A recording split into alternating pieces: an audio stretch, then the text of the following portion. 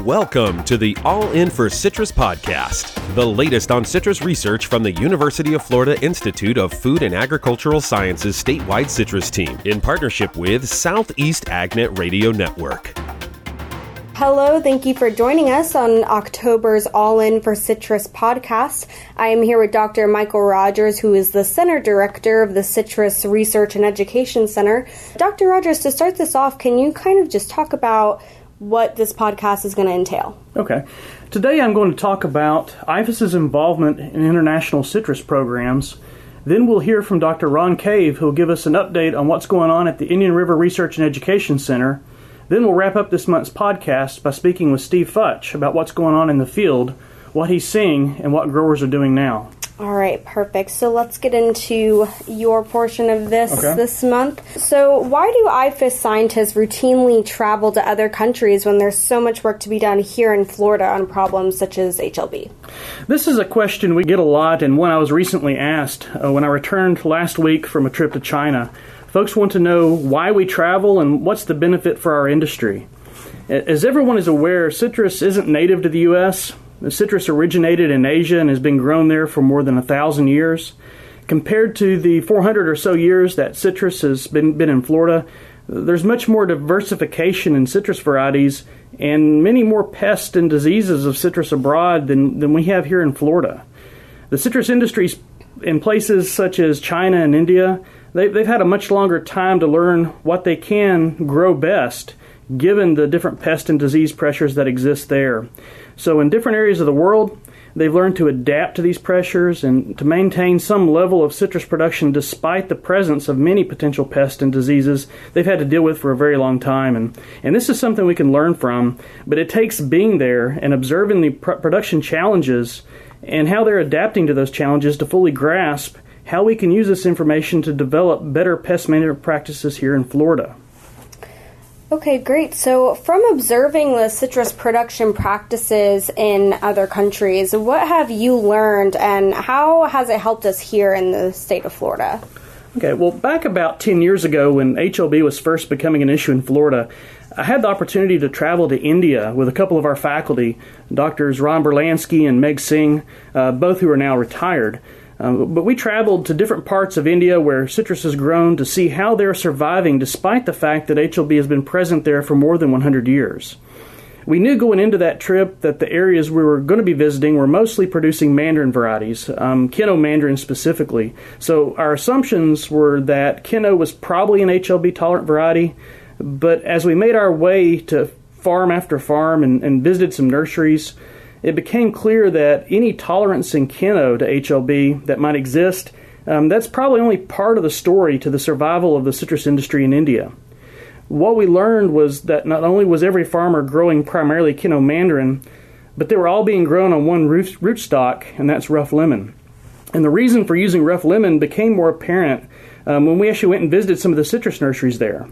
The rootstock liners and the nursery trees being grown were all propagated in shade houses that were open and exposed to psyllids and HLB. So the trees and they had infected trees right next to those shade houses.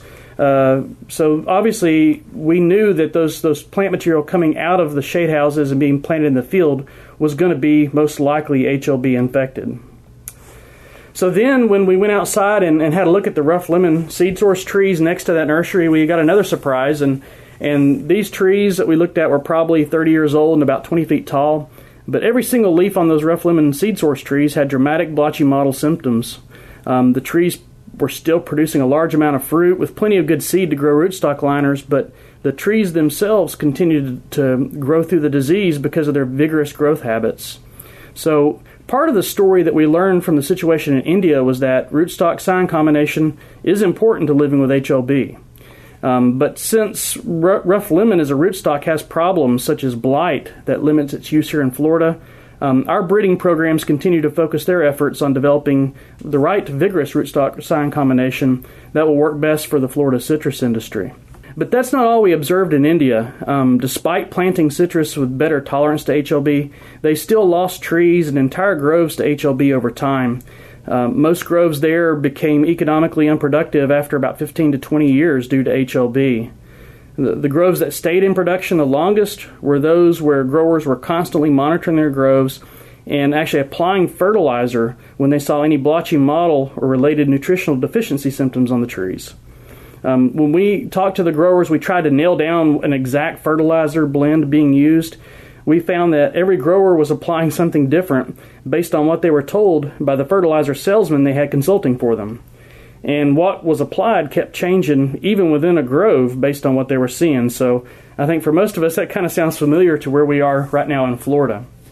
At the time when we came back from India and reported what we had observed, we weren't at the point in our industry where we were ready to abandon tree removal in favor of nutritional approaches to living with HLB. And that was definitely not a popular topic at that time. But it didn't stop our researchers in IFAS from beginning to conduct field trials on how to improve tree health through changes in fertilization. There were also observant growers at the same time were having very similar results experimenting in their groves as well with fertilization practices. So collectively, these observations both at home and abroad have really helped play a role in shaping our current HLB management strategies that today do include nutrient management. So you also mentioned that you recently traveled to China. So can you just talk a little bit about that trip and how IFAS is involved there? Yes, myself and other IFAS faculty members have made several trips to China over the past couple of years as we are working to develop collaborations with researchers from the major citrus research programs there. One of our main interests in working with the folks in China goes back to what I mentioned earlier about citrus originating in Asia. China has a huge diversity of citrus species, both cultivated and also growing randomly in the wild, some of which have been reported to have HLB tolerance or some suggest perhaps even resistance. But very little work on the genetics of these citrus varieties has ever been attempted, so by studying them in depth, we may be able to use that information to develop new varieties that can withstand HLB, whether it be through more targeted efforts in conventional breeding or by potentially identifying new gene targets for gene editing. In IFAS, we have the top citrus scientists in the world who are able to get this work done, but we've previously not had access to the material to do so. At places such as the Citrus Research Institute in Chongqing, where I just returned from, they have developed a large collection of citrus germplasm that's been collected from across China that's just waiting to be studied in depth. And so people like Dr. Fred Gmitter have developed collaborative efforts with the folks at CRI to study some of these varieties of interest there. In another part of China, in Guangzhou, at the National Naval Orange Research Center, there's another collection of citrus germplasm, which includes potential HLB-tolerant varieties.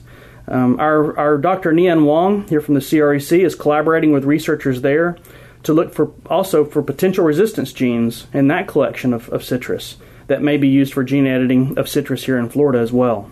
It sounds like the work that was done in China will be able to be used both in China and here in Florida. Does that seem correct to you? Absolutely, and I think this is a win for both groups. The Chinese scientists get help learning about the varieties that they have, and at the same time we have new information that can be used in our plant improvement programs that otherwise wouldn't be available to us if we weren't working together.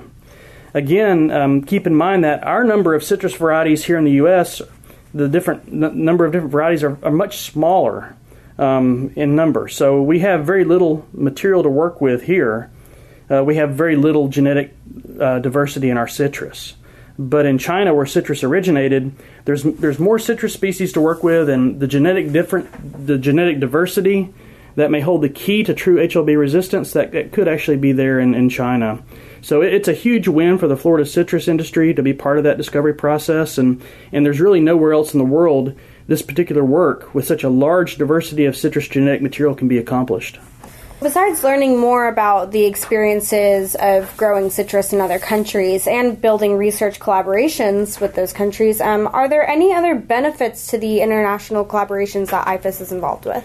Yes, IFAS citrus programs are recognized globally as the go-to place for citrus expertise, and as we develop relationships with other foreign institutions, oftentimes we get the opportunity to recruit high-caliber students to come work in our programs. These are usually very high-quality students who burn the candles at both ends while here to earn an advanced degree, which involves working on research projects that are also important to our industry. As an added bonus, many times these top students bring with them the financial support for their studies.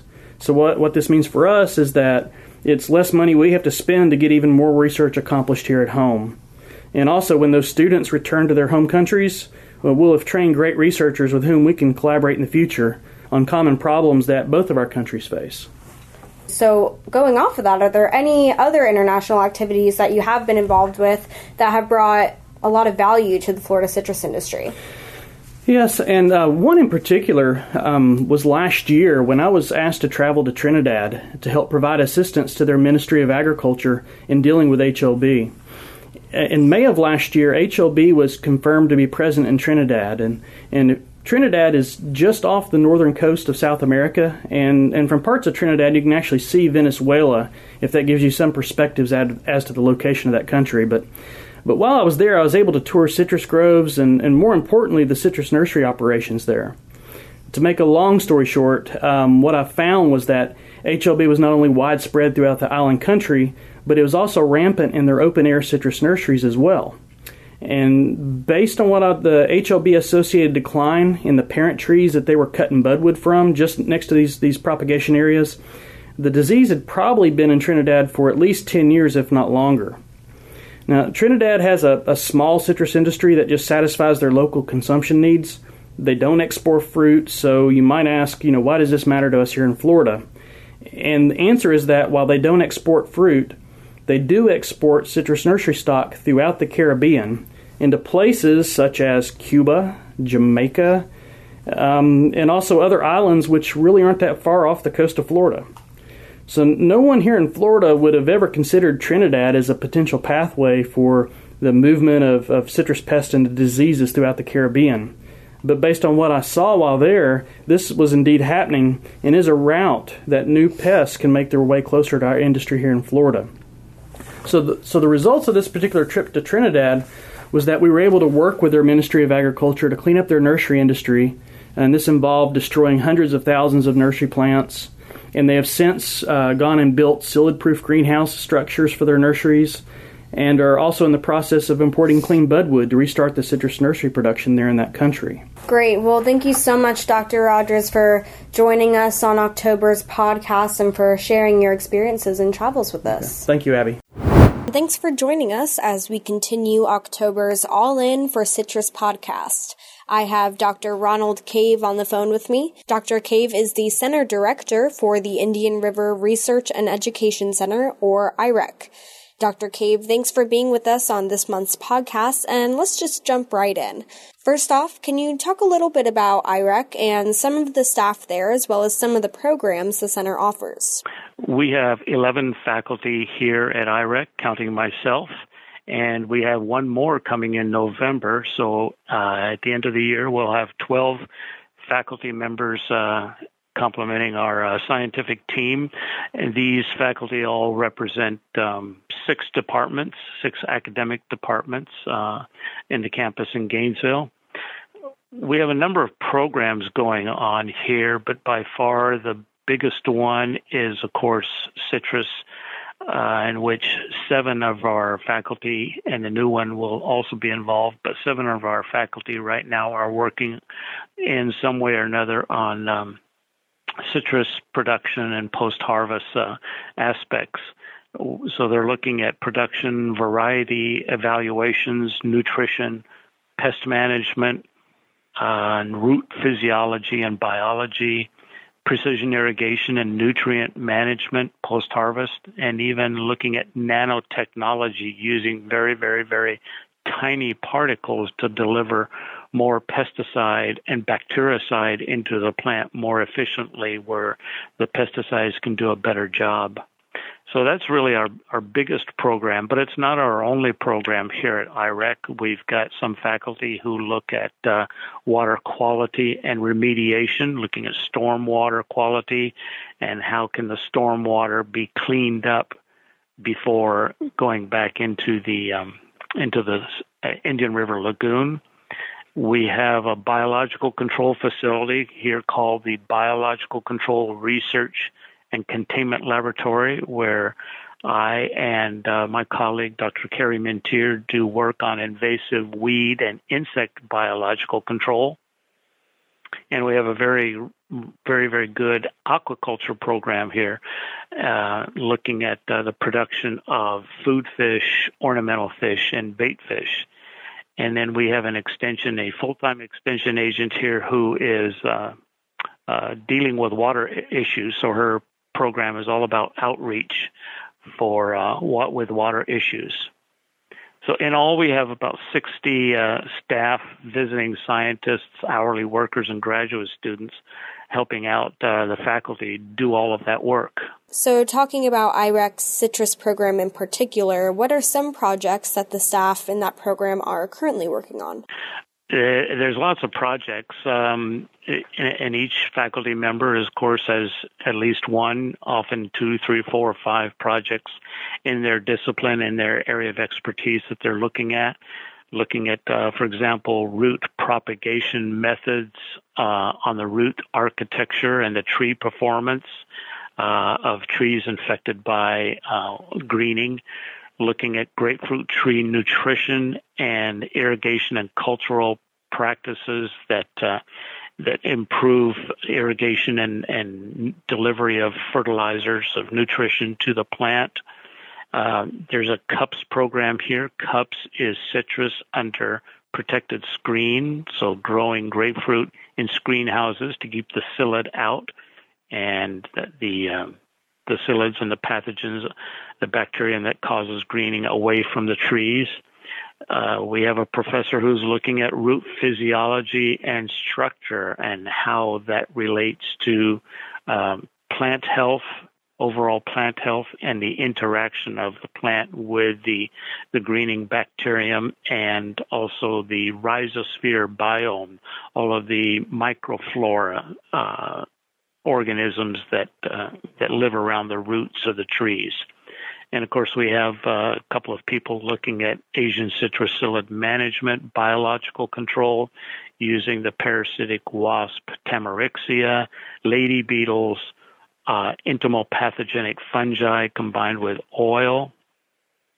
Our specialist in post-harvest is looking at ways to reduce decay before harvest, but also after harvest, and to improve quality of the fruit. And our plant pathologist is looking at oak extracts applied to the foliage and the soil to mitigate the symptoms of the HLB, of the greening disease. Sounds like you guys are focusing a lot on HLB, which is also what many other centers around the state are focusing on as well. That leads me to my next question. What are some of the biggest problems citrus growers in the Indian River area face, and how is the staff at IREC working on addressing those issues? Well, of course, right now their biggest challenge is fighting this greening disease, the Huanglong being.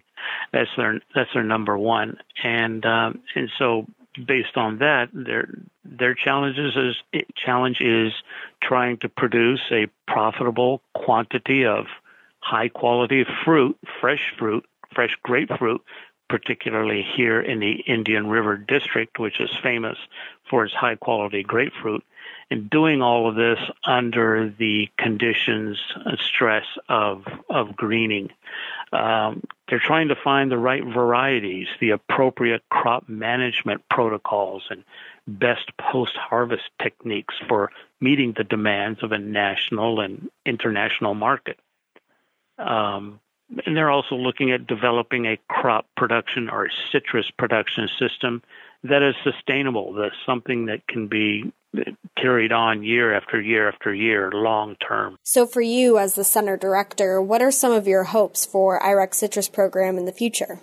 Well, my hopes are that the scientists working here at IREC and in their collaborative efforts with other scientists with the University of Florida and also scientists with USDA and even at other research institutions outside of California, that they will answer some of these specific scientific questions. For example, what grapefruit varieties yield best and produce best fruit quality under the greening conditions in this area, and what nutrition should be provided to the plant and how should it be provided, and looking at what are the best pest management tactics for controlling populations of the Asian citrus psyllid.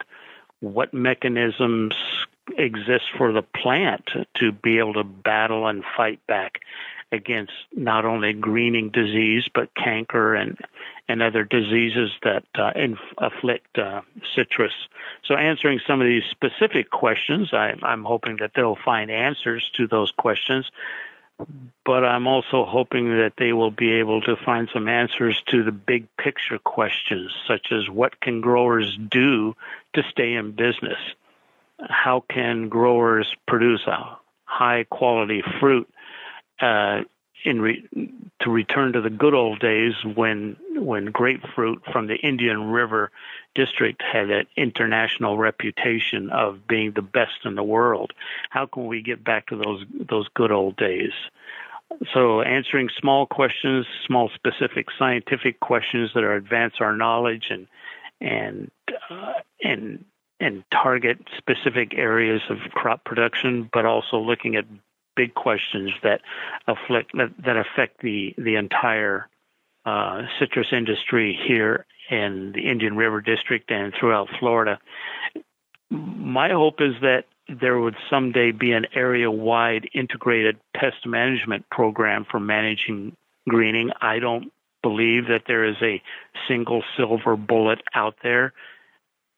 It would have been found by now. What it's going to take is a very complex, area-wide integrated program looking at citrus production in a holistic method and in looking at all the systems components of the crop production system to see what are the best ones, what are the best tactics to use to control the disease and produce good fruit. Great. So like many other IFAS extension centers, I know IREC always has several projects going on.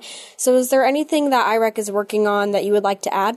Well, again, I mentioned our biological control of invasive weeds and insects. We have a very, very dynamic program in weed biological control using good bugs to fight bad plants. So we've got some very interesting insects that can help control Brazilian pepper. And our scientist on that program is looking at earleaf acacia and other weeds. She's got a program developing or producing large numbers of a beetle for control of air potato. And so it's a very good program in weed biological control. Our post-harvest specialist, Dr. Mark Reitenauer, is looking at essential oils to prevent post-harvest decay in strawberries, and that's moving very well. And of course, I mentioned our aquaculture program, a very, very nice facility, and developing rearing methods for some of these food fish that are very popular, but the only way to get enough material for the market is to harvest them in the wild. So if we can figure out ways to produce them in fisheries, that will protect the populations in the wild. So we're not just citrus here. We've got other programs going on that are very interesting, very productive, very dynamic. And it's all done by an international community of scientists from throughout the world. We have visiting scientists and graduate students from all points on the globe. Perfect. It seems like your staff is really staying busy, which is good news for your growers in that area. Finally, Dr. Cave, where can growers stay up to date on all the research happening at IREC? Well, they can go to our center website, which is irrec.ifas.ufl.edu. They can learn all that we do here at IREC. They can also go to another website that IFAS just launched very recently that deals only with the research that IFAS performs. That website is citrusresearch.ifas.ufl.edu. they can go to our post-harvest specialist, Mark Reitenauer's website, irec.ifas.ufl.edu/post-harvest to get lots of good information dealing with fruit after harvest. And then, of course, they can attend our citrus show here on January 23 and 24 in the Finn Center in Fort Pierce. It's a dynamic 2-day event with lots of shows, interesting talks, updates on recent research, new findings that the growers will hear directly from the scientists. Well, thank you so much for joining us this month, Dr. Cave. It was a pleasure. You're most welcome. Welcome back to the All In for Citrus podcast. I'm Abby Taylor, and I have Steve Futch on the phone. Steve is a citrus extension agent for the University of Florida, and most growers would probably recognize him as he spends a lot of time in the field. So that leads me to my first question. Steve, what are you seeing in the field right now? Well, certainly after the crop estimate came out, everybody was pleased with the number. The yields are going back up instead of continuing the downward trend which we've seen over the last couple of years. So, I mean, that's a good sign. Size of the fruit is running a little bit smaller than, some think it should be at this time of year. So size ultimately may be a factor as we go into the harvest season, beginning in a month or so for the juice market.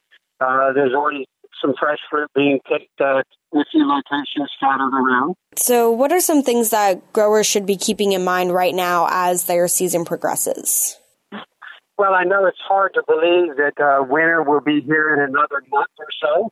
And sometimes you can get some cold weather the end of November into early December. So I would encourage growers to start thinking about their winter production practices and checking their irrigation systems to make sure they're properly working in order. It's much easier to check those now when the temperatures are pleasant versus in a month or so when the temperatures could be, in the 30s or so, and you're out scurrying around trying to do those last-minute preparations to run pumps for cold protection. So it is a month away, so you've got plenty of time to get all of those tasks that you need to do to make sure everything is good for winter.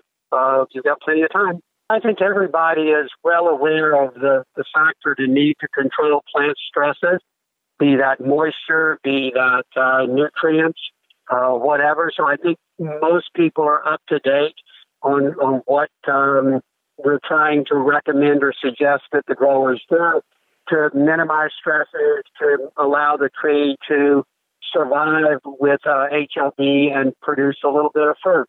So you've got to manage water.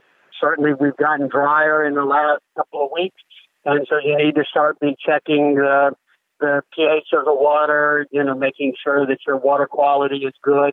If it's not, then you need to do the appropriate practices, whether you either acidify the water to reduce the pH down, or in other cases, there may be a few locations with high salinity in the water, and you need to start checking those wells periodically. And most growers know where those locations are, so that's nothing new, but in a few locations, salinity can be an issue as well. Perfect. Thanks for that advice. So let's touch on the recent citrus crop forecast. I know that many Florida growers were delighted to hear those numbers earlier this month, but what was your reaction? Well, I was not expecting as much fruit as they said, but again, I'm limited in my area of where I go around and keep basically to Hardy, DeSoto, Manatee counties.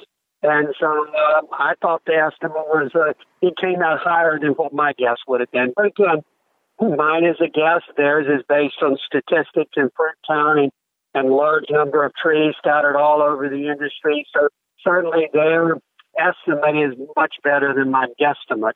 And so I can't argue that it's too high or too low. They've got a track record of being pretty good over the years. And so I'm glad to see it was 79 million. That certainly helps the processors, that helps the growers, that helps the harvesting companies, all of those companies that rely on product to move, to pick, to process whatever. The higher that number, the better it's going to be for all those allied industries, juicing, processing, packing, hauling, picking, all of those companies. Okay, Steve. Well, anything else to add or any recommendations for the growers listening? Well, I think growers, are pleased with the estimate. They're pleased with the crop, but we do need to be aware we haven't had the really dry weather yet, and we haven't had any cool weather. And normally in October or so, we get a little cool weather, and then some dry weather combined with that, and you'll see fruit drop tend to increase. So my recommendations to growers is be out in your grow, watch the grow, be monitoring your moisture levels to minimize any stresses that may occur due to the lack of rain or the lack of irrigation. So, and most growers are pretty well up to date on that.